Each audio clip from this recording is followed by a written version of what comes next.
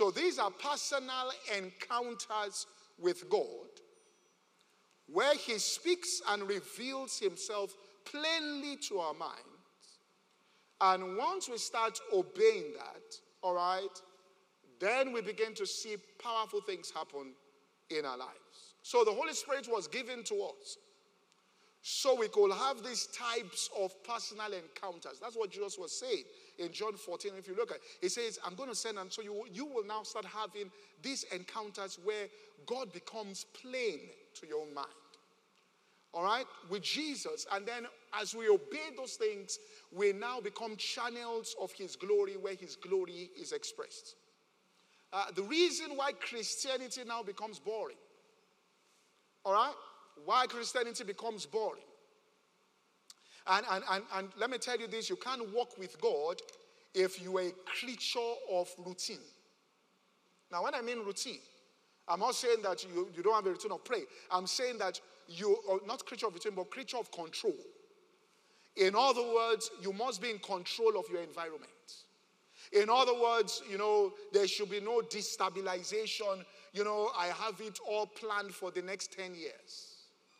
And the waters must never be stirred.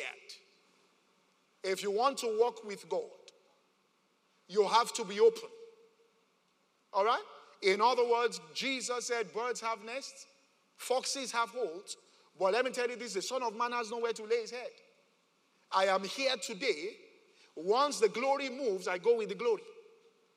There is no permanent, all right? That's why you can, and that's what weakens a church when it becomes traditional. When, for example, we change the confession next Sunday. As I says, listen, why do you change the confession? I prefer the last confession to this one confession. I mean, you remember people start saying things like fleshly stuff.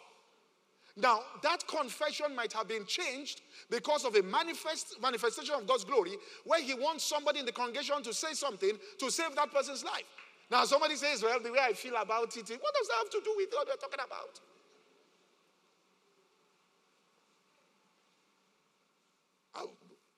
Which is why, say what you want to say. We are opening 20 centers this year because nobody will be comfortable here again.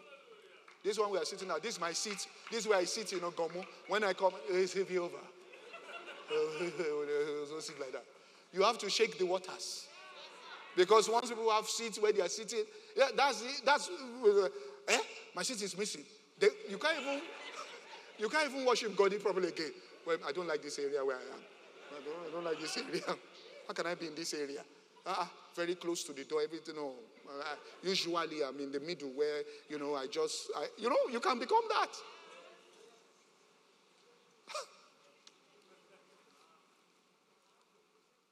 So the reason Christianity gets boring and becomes a routine or just a social thing is the lack of these personal encounters where instructions are received directly from God. In other words, God manifests himself to you and gives you an instruction. All right? And implementing that instruction now leads to massive breakthroughs in your life. But Christians, once Christians starts becoming boring, someone said, are usually, all right, people that are stubborn, unwilling, those who are, set in your ways where it now becomes a routine. This is the way we do it. This is how we do it. This is what we do. All right? And it becomes that way to people. So let me give an example here. Let me give an example. So you understand what we're saying. If God manifests himself to me and makes it obvious to me that I should invite somebody to speak, let's say at WAFBEC, and this is a new face, nobody knows the person or it's not common, and God manifests himself to me to drop somebody to put that other person there. Now, and if God actually said it, if God showed me, is because that person has words to speak that will transform many lives in that place, without which those people will not be able to enter into what God has planned. Now, can you now imagine me now not responding to that decision that will save lives and transform lives, cause people's businesses, start businesses that might last for the next 60 years, that behind that instruction is people having an inheritance that they give to their children and children's children because of a feeling that I have of attachment to somebody, or because I cannot stand boldly and courageously to say that this is the direction in which we are going as a leader. That's why they looked and said, "Ichabod, the glory has departed." In other words, you have betrayed a manifest presence of the glory of God to do something because of your attachment. And what they were telling Eli was that that's what God's problem, you have sacrificed the progress of the nation of Israel because of your attachment to your sons. In other words, he manifests himself to you and you say that, well, this is going to destabilize, all right, this, and you cannot do it. The Bible says of Jesus, because he was obedient unto death, the death of the cross, God has done what? Highly exalted him. For Job, when the manifest glory came to Job and said, "Go and pray for your friends," and he obeyed, everything turned around. I'm saying that what turns around business might be obedience to friends in doing something. So when God manifests himself, I mean, that's what happened to David. David, who gave David the audacity? Moses went up to the mountain, was there for 40 days, he was fasting, and all of that. He came back, the glory of God was shining. He said, "I built according to the pattern that showed me on the mount," and all of that. And he said, "This is what God said," and then you come. And what gave him the audacity to say, "God has opened my ears"? You see what Moses said is not what God desires. You are saying that. Where did you get the audacity?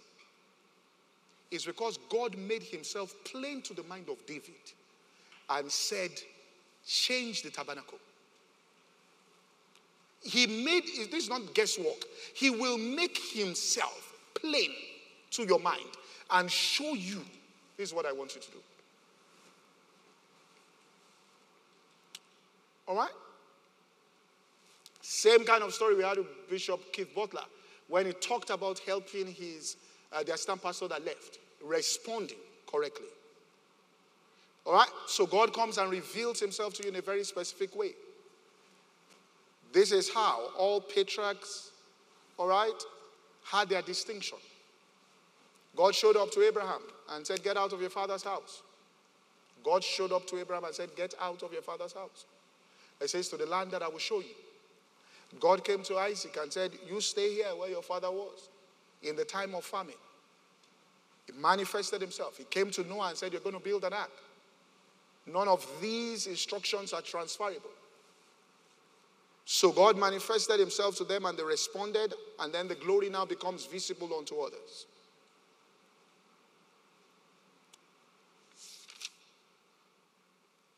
So in closing here, and let the foundation on teach, one major way in which we experience the manifest presence of God in your life. And if you forget anything, don't ever forget this. The manifest presence of God in your life where the Shekinah glory comes. As a born-again Christian, I can put anything on this. When you experience a temporal setback and disappointment in anything, God has shown up in your life. God has entered the waters of your life. The issue is whether or not you respond correctly to it.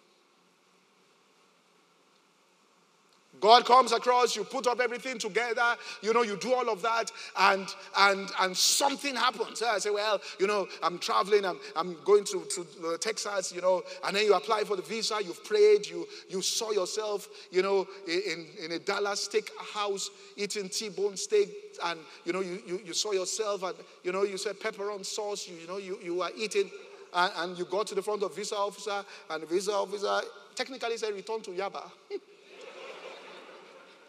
And you walk out of that place, your heart has sunk and said, "Where is God?" I prayed, I fasted. Where is God? Listen, you are about to get the manifested, you're about to encounter the Shekinah glory if you operate correctly. Because, all right, the setback there is simply God coming into the waters to stir it up. All right? Because he wants to manifest your inheritance there to you.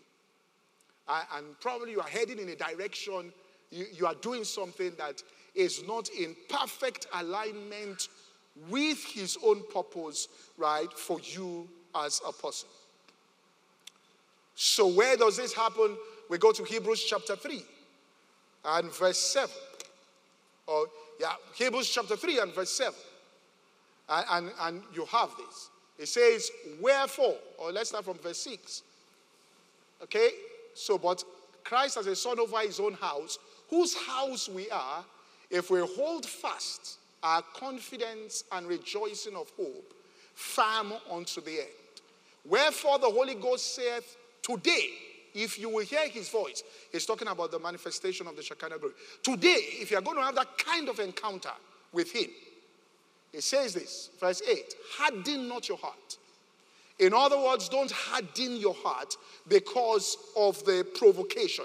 Because of they came out of Egypt and they thought they were going to the promised land. This is God's promise for us. And they found themselves in the wilderness and everything scattered and all that. He says, don't harden your heart to me.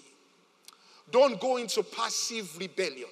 Don't, and this is where, and that's what's causing so much that is coming out of Christians, all right, on social media, people that were strong Christians. You know what's happening? They got disappointed at something. Maybe they prayed about something, and or they were in the church, and they said they weren't treated right inside the church, or they didn't get. And of course, people don't really say. People are not truthful because people are too ashamed of the real real thing that might be causing anger and resentment in them. So they can just have been a promotion exercise in the church. They didn't call them. They're angry. But of course, they won't say that. So it comes out differently. But this, it says, harden not your heart. When things go wrong, God says, if you want to see this manifestation of the Shekinah glory, harden not your heart. The heart has to remain soft about it. It says, harden not your heart. Now look at what it says here. It says, harden not your heart. All right?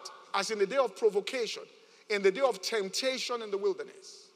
Verse 9, when your fathers tempted me, proved me and saw my works 40 years.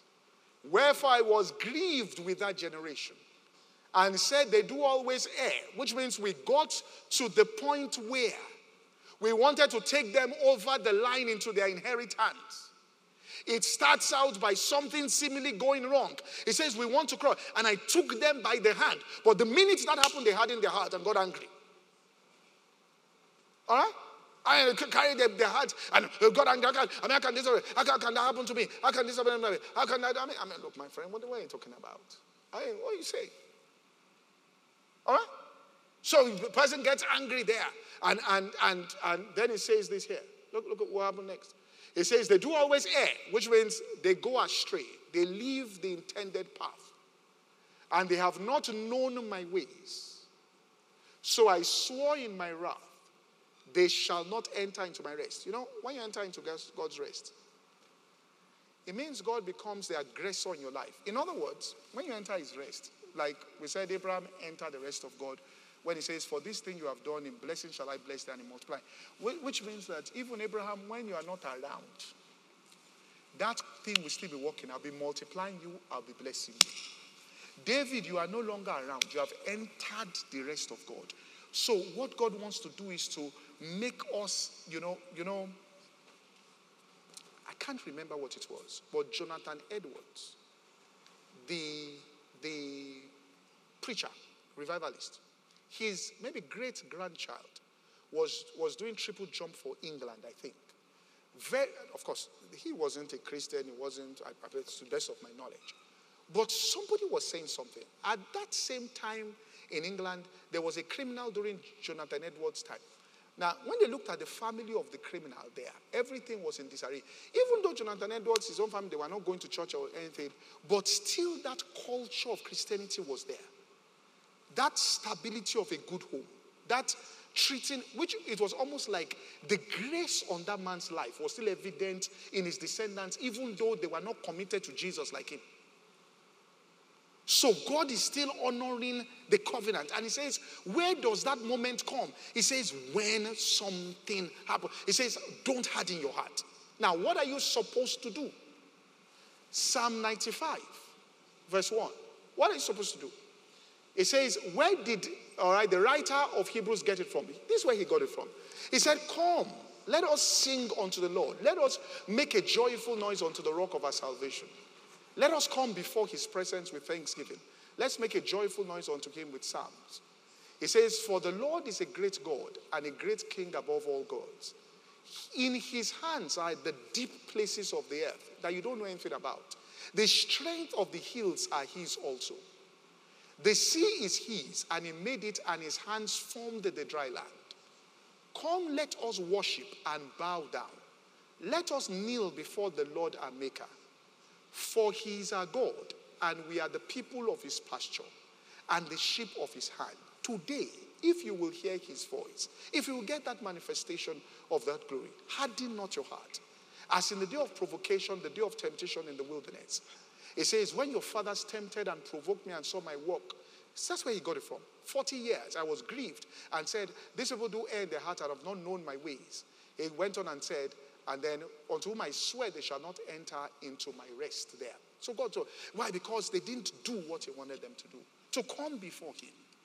And to kneel before the Maker there. And to worship him there. So how is a person going to get manifestation of that glory? I will talk about this. Let's say somebody starts a church and is pastor in a church. I know how God does it. When it's time and God wants you to hear his voice, what happens to you? The service happens. You have the largest turnout. 70 people come for the service. I know God's small. And when 70 people come, you start calling people. 70 people came. 70 people came. Man, things are happening. I know God is about to shock you. Then you call a meeting of the workers immediately after the 70 people come, and you tell them the strategy we did here was this, we did this, we did this, we did this, we did this. So this week also going out, do this, because that strategy that brought 70 people. They do it the next Sunday. Now, after the 70 people came, you entered your office. God of miracles, now my papa, oh, God of miracles. God is okay. The next Sunday after you do your strategy, 15 people come. In fact, the worship leader is walking in 10 minutes late. That's God wants to manifest his glory to you. Your heart sinks. God starts saying, be encouraged. The message you preach is almost disappears. You are looking at the staff. You told that I found the keys. Your workers, I found the keys. Where is the key, Oga? As you are preaching, they are looking back. You know how people can be. They turn back to check whether this place is empty today. You want to have manifestation of God's glory? After you finish that sermon, enter your office, lock it, lie down before your Maker, and start worshiping him, praising him, thanking him that 15 people came from 70. That deep, God wants to show you something permanent for life. But if you are angry and you harden your heart, you now leave after, enter your car, and you go and eat all this fasting. You understand what I'm saying? And you're hardening your heart. You have missed out on an opportunity.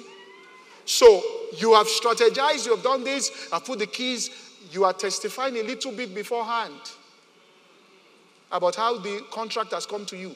You are at the last minute. They tell you, we like you, we love you, the boss likes you, the board loves you, your work is excellent, you know what's coming next, but we won't be able to give you this. Please don't contact us again. Just know that there is something God has prepared. But the people that enter into it is not because, get what I'm saying, God loves them. It's because they have demonstrated their love for God. So what God is testing now is your love for him. Demonstrate that. Put up 1 Corinthians chapter 2, verse 8, or verse 7, quickly. My time is up. It says, verse 7. It says, we speak wisdom, all right, in a mystery, the hidden wisdom, which God ordained before the world to our glory, which none of the prince of this world known, had they known it, they would not have crucified Lord of glory. Well, look at what it says. Now, look at who gets it. But as it is written, eye hath not seen nor ear heard, neither has he entered into the heart of man the things that God has prepared for them that he loves. That's not what he says. For them that do what? Love him. So it's a test of your love for God. Is it the 70 people you love or God? Is it the promotion you love or God? This is the message that is lost from the church. People are no longer carrying cross. Is it the promotion you love more than God? Is it the visa or God? God that said, I created the nations of the earth. They are a drop of water in my palms. He is saying, listen, those nations you are talking about are in my hands. If I open them to you, it won't even be visa you are looking for. And he says, I've prepared things, but you get to that point and you get angry. You'll say, what's going on here? I'll never forget a story by Dr. Dollar. One of those powerful stories I read of breakthrough in ministry. He said, when he started their ministry, he said, this is where the breakthrough came. He was talking about the principle of time. I've told you, you can do all these things, but it is these decisions you make when God shows himself to you. That's the secret. He said they put out posters, printed flyers, everything. They were going to start Bible study Saturday morning, 9 a.m. And you know how it will happen? You will call this person, so we're starting Monday. You say, I'll be there. I'll be there. I'll be there. Pastor, I'll be there. You call this person, I'll be there. I'll be there. Oh, we're even thinking of bringing sandwiches up there. I said, no, it's not necessary. All right, no, but we're going to be there. We love the fellowship. I'll be there. I'll be there. 8:30, nobody. 9 a.m., nobody. Now you have a choice to start remembering I'll be there. I'll be there. All the people that say I'll be there, they are not there. And start getting angry at the people. He said the Holy Ghost says, start preaching. Empty chairs. Start your message as though it was full. He said he opened his Bible. Now, folks, this morning what we want to share on. He said he was crying inside his heart, obeying that instruction. He was crying inside. He said, what is this? You want to ask yourself questions. Am I called? Did God tell me? Did God tell me? He said, he started shared. The word of God says this, so this word. He said he was shared. He was shared. He said his secretary was about 10 minutes late. When she heard him share with microphone, everything, she thought that the place was full. So he saw her hastening a step, to open the door. She opened the door and was like, who? Well, he said he just kept sharing. So in Matthew chapter 15, and he finished his notes. He said once he finished, he heard the voice of God. That you preached to empty seats and finished everything I said you should teach them. You will never lack members for the rest of your life. That was breakthrough. If when you saw the empty seats, the glory of God came to you and said, preach that message, and you turned around in anger, I'm not preaching anything, please. What's going on? And you just carried yourself and you went down. Oh boy, you may be there for 5 years. You may be there for 5 years. Mike Murdoch once said, this is manifest glory. God showed him something. He said, go and give that person $10,000. He said it was the biggest thing I'd ever done in his life. He said he was about to back out. God said, if you don't obey this instruction, it will take me 10 years to make it easy for you to give $10,000. You do it now, and this will be a fraction of what you are doing. You see, it's obedience. You can have all the Greek and Hebrew. When the glory manifests, if you turn back from the glory, then you leave yourself uncovered. If God tells you, forgive that person, that act of forgiveness is what will change what's going on in your business. Are you following what I'm saying? If it tells you, praise me now, go on your knees and praise me and worship me, then it will open up. So anytime that's why Jesus said, blessed are those that mourn, blessed are those. He said, anytime there's a temporal setback, just lie down before God. Thank you for this privilege of being able to show that I love you. I'm going to show this. And that's where the inheritance springs. I'll show you in scripture. That is where the mysterious things begin to happen. That's what Paul was saying when he said, now I understand God's grace. He said, in your weakness, my weakness shall your strength be made perfect. I now take pleasure in these things. But the Father Lord said you go and lie down before God and worship him. It doesn't mean the whole of Christianity has scattered. What happened to God? You want to scatter the whole Christianity because the guy walked away from your life. Is he the only person? If he didn't see you, you won't see. If you didn't see the person, you won't be in love now. What is it? Listen to me. If you didn't see the person, you won't be in love. Okay, what if the person didn't pass exam in school and became a drunkard and a drug addict? Will you follow the person? Are you following? Say, somebody came to meet me back there in church. Well, I have this queer way of answering people. I said, this person is leading me on. It's leading me on. I said, the guy is not leading you on. He says, leading me on. And he was one look. I said, okay, if somebody who is deranged is looking at you that way, will you say the person is leading you on? It's because you want the person. You two are saying they are leading you now. If a deranged man is looking at you and following you, won't you run to where you are going? You two want him now. But I said, this pastor, your own counsel is different. I beg you are going. I said they can only lead you when you two want to be led. If you don't like the person, when he's even talking, please, will you stop? Please. I will block your number now. That you are picking the call shows you are interested too. So don't come and let's settle this matter by saying you like him, he like you, didn't want. Don't say it was leading me on. Christian brother, leading me on. How can they lead you when you don't want to be led? You'll have warned him long time ago. Please. What's that in crayfish something? No. What's that? Crayfish bend. No. What's that thing? You don't know it. But Father, in the name of Jesus, we thank you for your word. By the power of your Spirit, we ask that you establish us in this truth, expand it within our consciousness in the mighty name of Jesus. Amen.